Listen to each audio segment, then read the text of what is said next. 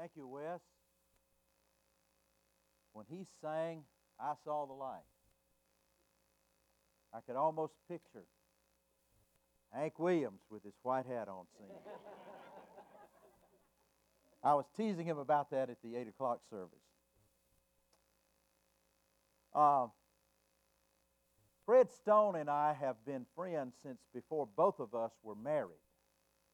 And over the years, talked and carried on. And you heard him say something last Sunday about my attire, didn't you?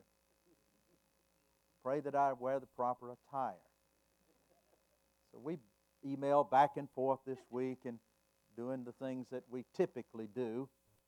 But I've got a photograph I need to show you, or you have it.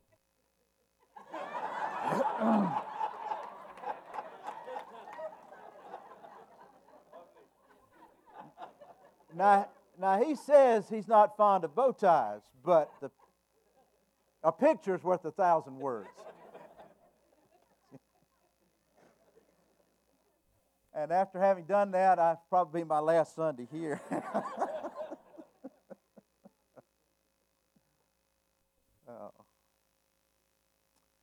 I do want to share with you something this morning that's really important, I think. And I don't know what to call it, so I just call it America the Beautiful.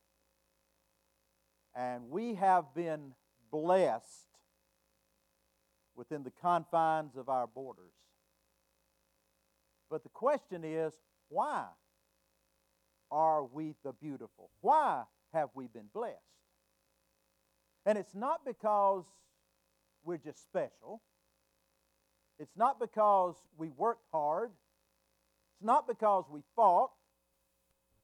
But it's because God, in His infinite wisdom, decided to show us His favor. And so He's blessed us. So I want you to look in Acts chapter 17. I believe there is such a thing as a proper patriotism, where you love your country but you don't worship it. You worship God. And if you can see in your country, whatever country that is, the blessings of God, then that should attract our attention. Over 20 years ago, when we went to Utica Baptist Church in Seneca, we brought a practice with us that we had started in Spartanburg, and we would have an annual God and Country celebration. And it just grew to the place that we had to have 2 services, and at one time we had over 1,000 people coming to it, and especially had a lot of people coming to it when you gave away free barbecue. But it was one of those flag-waving things. But here's what it did. We had all of these people coming and packing the place out, singing patriotic songs, but we transitioned. In the second half of the program, we presented the gospel. And some of those people might not have ever given us a hearing if we hadn't had that format. But I want you to look in Acts 17.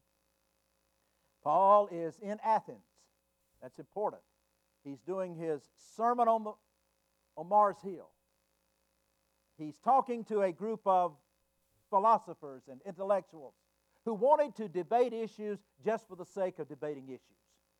They weren't interested necessarily in anything life-changing. They just wanted to talk about different things.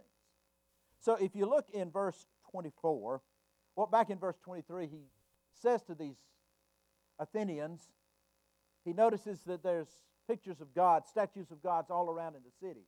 And he said in verse 4, you even have an inscription at one altar to an unknown God. So there were all kinds of gods and goddesses they worshiped in Athens. And then to make sure they covered all the bases, they had one that said altar to an unknown God. But when you look in verse 24, the God who made the world and all things in it, since He is Lord of heaven and earth, does not dwell in temples made with hands, nor is He served by human hands as though He needed anything, since He Himself gives to all people life and breath and all things. Now in verse 24 and 25, this is what Paul is preaching. God is the creator of people, of the earth. God is the creator. So he does not live in temples that we could make for him, and he does not need our help. He's not served by human hands. Now sometimes the question will come, people will ask this question, why did God create people? And the answer will come back, because God was lonely. Well, that's not true. Well, because God needed us to accomplish his purpose. Well, that's not true either. God created people for the same reason that God created the rest of creation, and that was for his glory. But we're made to honor God. Well, in verses 26 and 27, that's the center of Paul's message in the Sermon on the Mount. God is sovereign over humanity, and man is responsible to God. That God, in his sovereignty over humanity, gives good gifts to people. James 1:17 said, every good and perfect gift comes from the Father, in which there's no variable or lights or changing lights. God is a giver of all good gifts. Then you come in verse 26, and it says, and this is the verse I want to camp out in for a minute this morning. And he made from one man every nation of mankind to live on all the face of the earth, having determined their appointed times and the boundaries of their habitation. The Greeks considered themselves to be superior people. They thought they were better than the other races and the other people. They thought highly of themselves. Now realize that when Paul is preaching this sermon at Mars Hill, these are the people that he's talking to. This is the attitude they have. They're thinking they're superior. And what Paul basically says is there is no room for racial prejudice at all. Why? Well, I look out among all of us today, and we're pretty much the same. But every one of us comes from a common ancestry. Let me ask you a question. In the beginning, God made, when he made people, who did he make? Adam, and then he made. So if those are the first two people, then where did we come from? But today we look so different. We're very different, but we have a common ancestry. And if we have a common ancestry, and God is the creator, and God is the one that created humanity, then there is no room for this racial indifference of any kind. Well, as G. Campbell Morgan says, in Acts 17, Paul is standing at a great moment and a great location. As he stood to preach that day, he would have looked to his right, and to his right was the Acropolis. And in the Acropolis was the Parthenon. And the Parthenon was that place primarily for the worship of Athene, the goddess. And some of the population would worship her. Some would worship other gods. Some would worship themselves. Some would worship nature. And when Paul is writing, he's wanting them to know that the reason they even exist is because of God. Paul reminds them they were not living in Athens because they studied hard, because they were smart, because they worked hard, or just they were the recipients of some favorable accident. They were able to live in Athens, that some have called the cradle of philosophy, because of the grace of God. We live in America today with all of its blessings because of the grace of God. So I want you to look at just a few things about America. First, at the first Constitutional Convention, Ben Franklin was 81 years old. And During the course of that meeting, when things got rather heated, he stood up and said this: I have lived a long time, sir, and the longer I live, the more convincing proof I see of this truth, that God governs in the affairs of men. If a sparrow cannot fall to the ground without his notice, is it probable that an empire can rise without his aid? Did you know that when the Pilgrims came to this country, they had a purpose statement for their mission?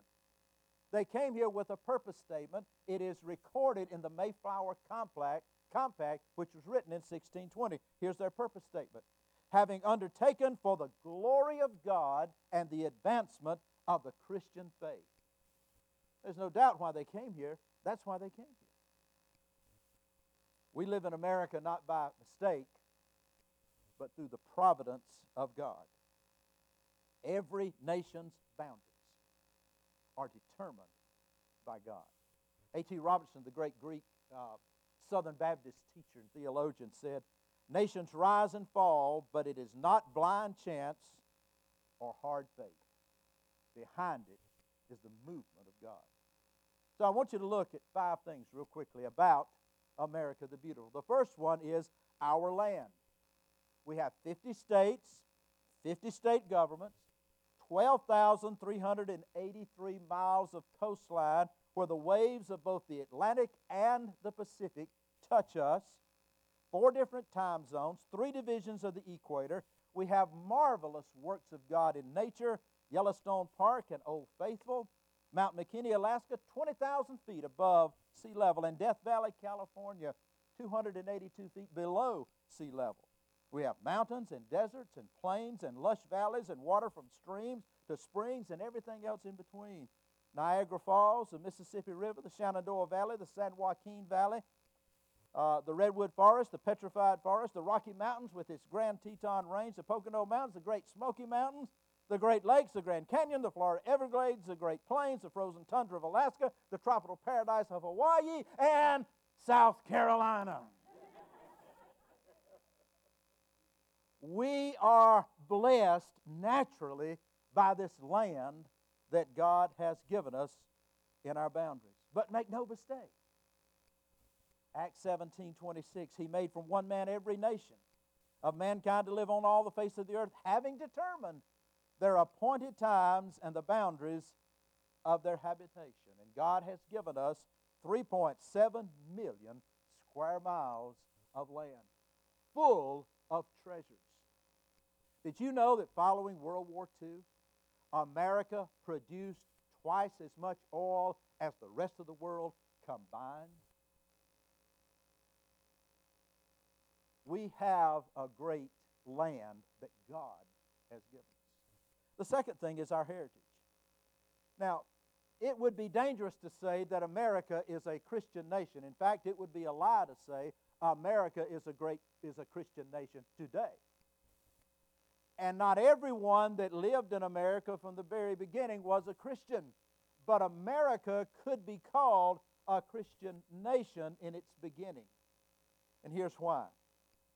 Because about 95% of the founding fathers were Christians. Some people go so far to say, some scholars say, that maybe 90% of those were not just Christians, they were Calvinists. They were hardcore believers in the sovereignty of God. But God was at the core of the thinking of the founders. Now, what difference does that make? Well, when they begin to write something like the Declaration of Independence or the Constitution, the Bill of Rights, when they begin to pen all of these things, in their thinking is the influence of God's word of truth in what they wrote. And so in those founding documents, we have a reflection of those values and those ethics, the documents that they gave us.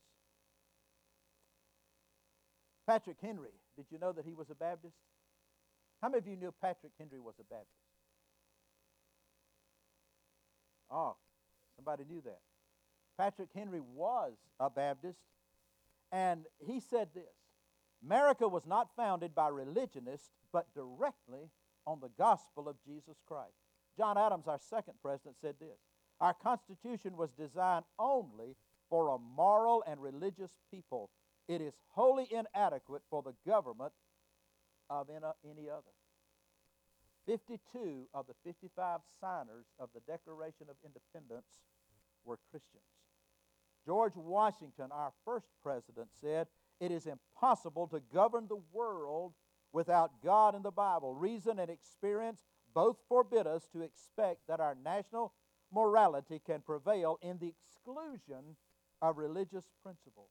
And John Jay, who was a member of the very first Supreme Court, said this: "Providence has given to our people the choice of their rulers.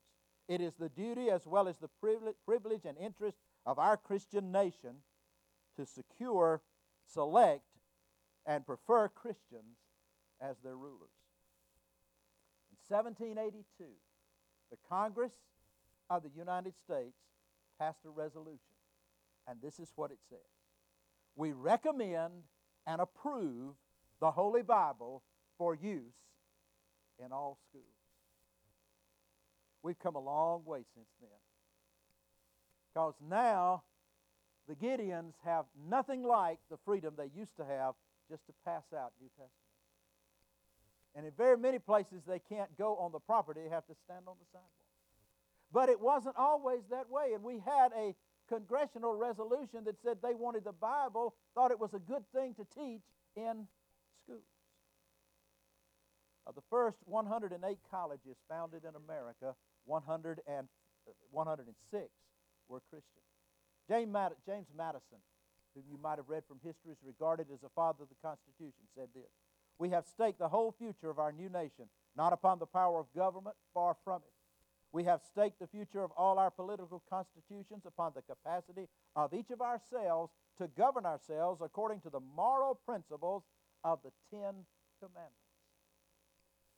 If any people group just took the Ten Commandments, the moral teachings of the Ten Commandments, and they said this will be the basis for our laws, that nation would automatically become a better nation as they followed those laws.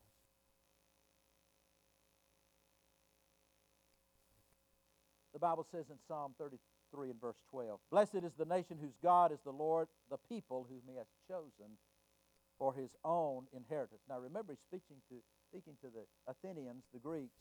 He said, "Blessed is the nation whose God is the Lord," but their gods were not the Lord. They had all kind of gods, but they did not have a God that was the Lord. And Paul is teaching to them about the one true God, the Lord. And so that's what Psalm is talking about. We have a great land, we have a heritage, but we also have a great history. Our history is filled with stories of God's providence and man's faith in a sovereign God. The revisionists have, in later years, tried to take away references to God or to the Christian faith or the Christian values from history books. Now you say, "Oh, are you a conspiracy theorist? Or where are you going with this?" Well, let me give you an example. There was a best-selling American history text by Kenneth Davis. It was and still is used widely in schools. In there, he quotes Patrick Henry in a 1775 speech. This is what he quotes: "Is life so dear or peace so sweet as to be purchased at the price of chains and slavery? I know not what course others may take, but as for me, give me liberty or give me death." That's what he said, Patrick Henry said.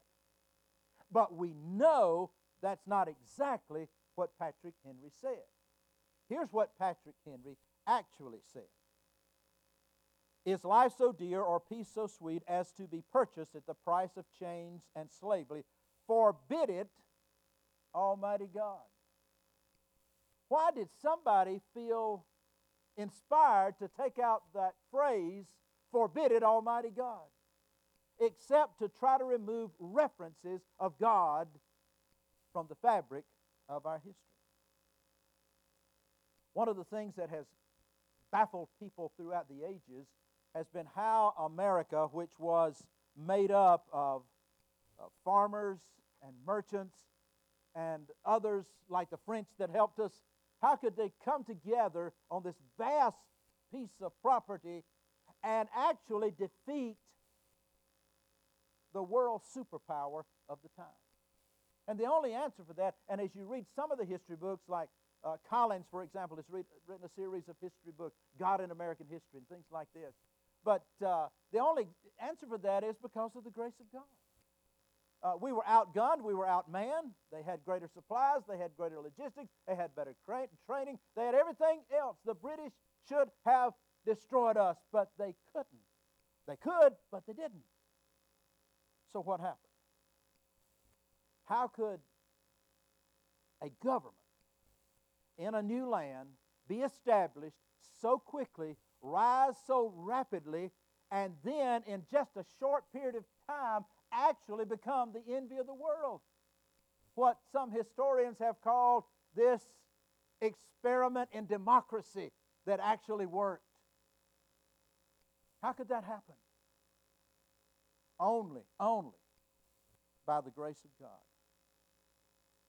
Remember what Paul said in Mars Hill. Acts 17 and verse 26. He made from one man every nation of mankind to live on all the face of the earth, having determined their appointed times and the boundaries of their habitation. When James Smith, the founder of Jamestown, Virginia, 1607, came to this country and looked at the land where he was going to build a settlement, he said this: heaven and earth never agreed to better frame a place for man's habitation than his. He looked at the land and he said what Dr. Kelly, president of New Orleans Seminary, used to say, an old Hebrew word, wow. He said, this is great. He was carried away by the beauty, by what the land had to offer. And then something stunning. In the course of the Revolution, and some of you I know have studied some of the details of that, but in the course of the Revolution, there are so many stories that never get told that happened in the Revolution that have no explanation other than God. There was a stunning thing that happened at Valley Forge. It was what some have called the Gethsemane of our struggle for independence. And one of the famous paintings of that day was George Washington. And whether that painting was actually him doing that or somebody just thought that's what they should paint, there is a painting of George Washington kneeling and praying in the snow. But in this battle that was fought at Valley Forge, Washington decided to take his troops across a partially frozen Delaware River and lead a surprise against the British at Fort Trenton. The British were not expecting that. In fact, that was the last thing from their mind, that somebody would do something so foolish as that. And Washington, it is said, being led by what he believed was God, did that and defeated the British.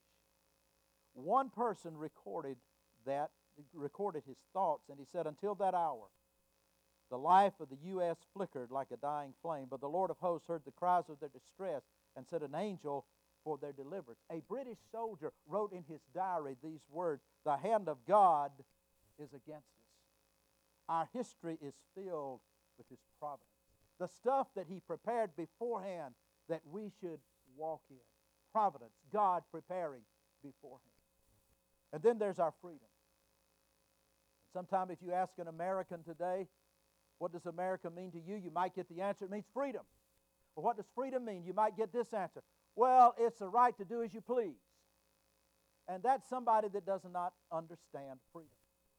Freedom is not the right to do as you please. It is the power to do what is right. And so our freedom is based on a simple and yet profound concept that God is the author of real freedom.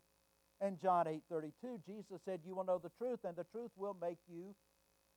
So you can't have freedom apart from truth. So freedom is knowing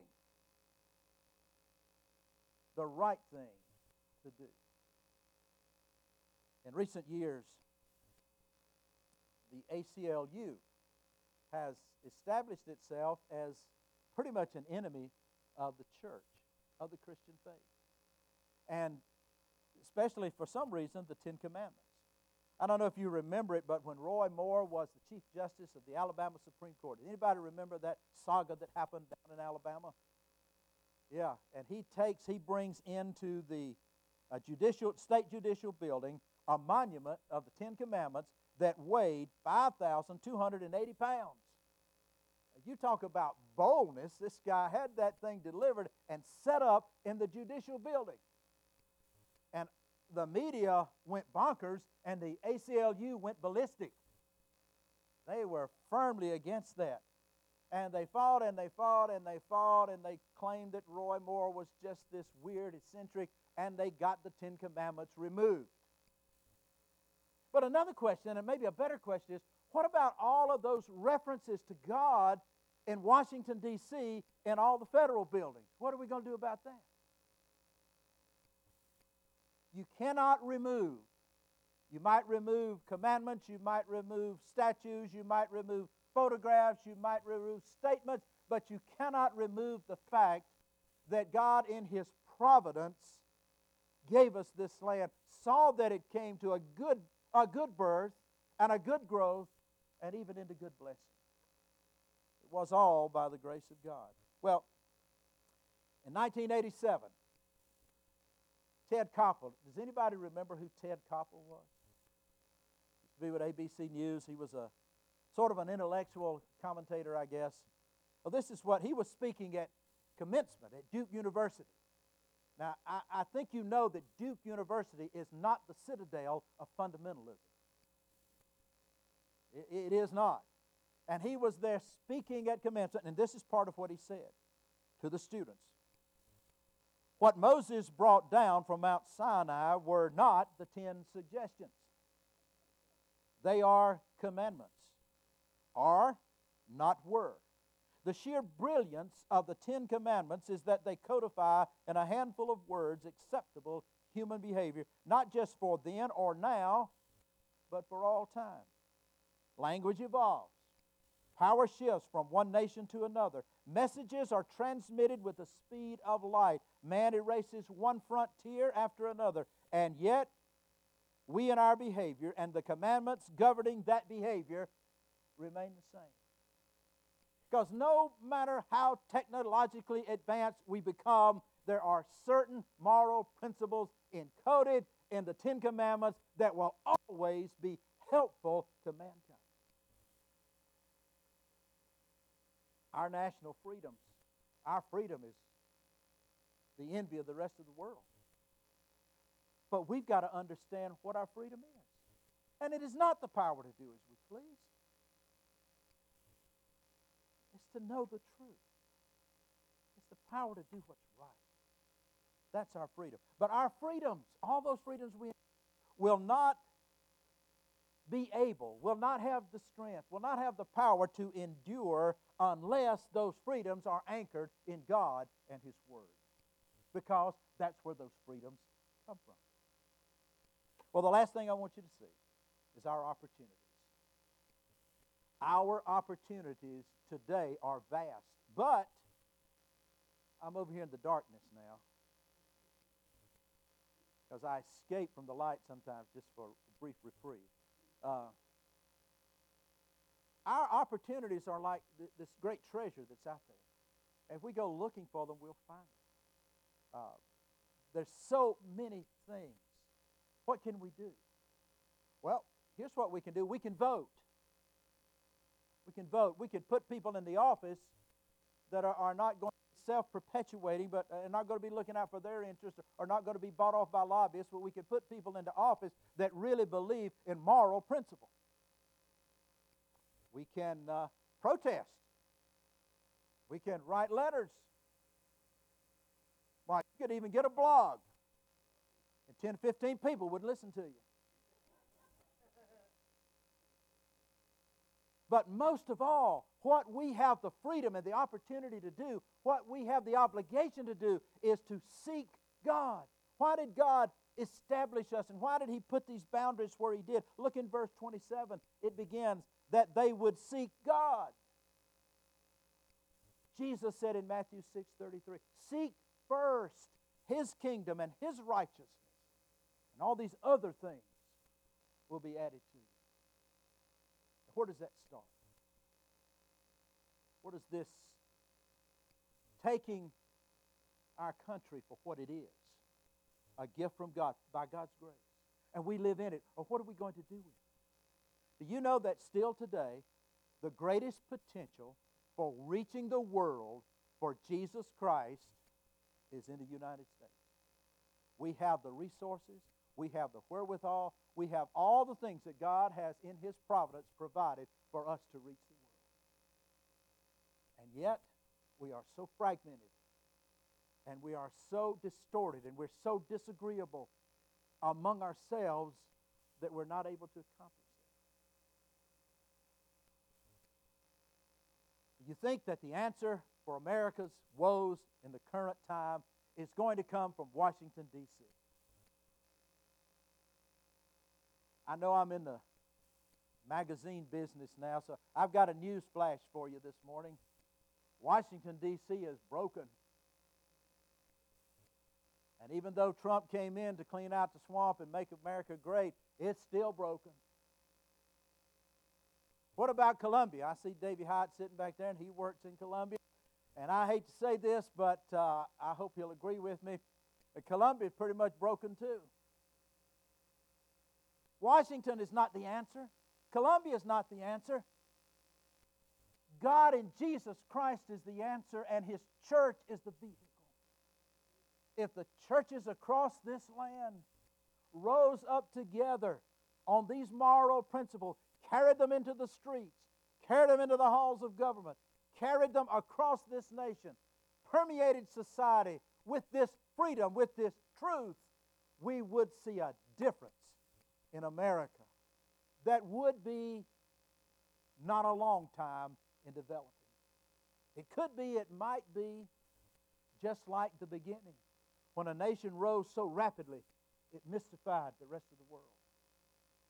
Maybe it could be when the church comes together, when the church gets strong, when the church goes out to be salt and light, that the world would see a different picture of America. Well, I love America. I really do. But it's not my God. My God gave us America, and He wants us to worship Him and use the place that He's given us for His glory. So I just ask you today as I close this, when Jesus said, seek first the priority above all priorities, seek first His kingdom, His righteousness, are we doing it? Are we doing it? Are we seeking first His kingdom, His values, His principles, and His righteousness? And if we're not, just a moment when we bow our heads and close our eyes, it might be that God would nudge your heart just to say a prayer to Him and say, that's what I want to be. I want to be somebody that seeks first your kingdom and your righteousness. And I want to make a difference in this country in which I live. Would you pray with me? Father, thank you.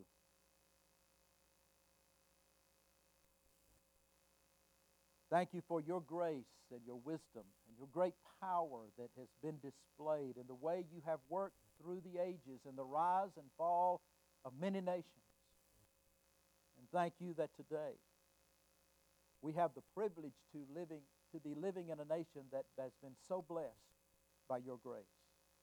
Give us eyes to see the origin of our land, of our country, and give us the strength to be people who seek first your kingdom and your righteousness as the priority of our lives.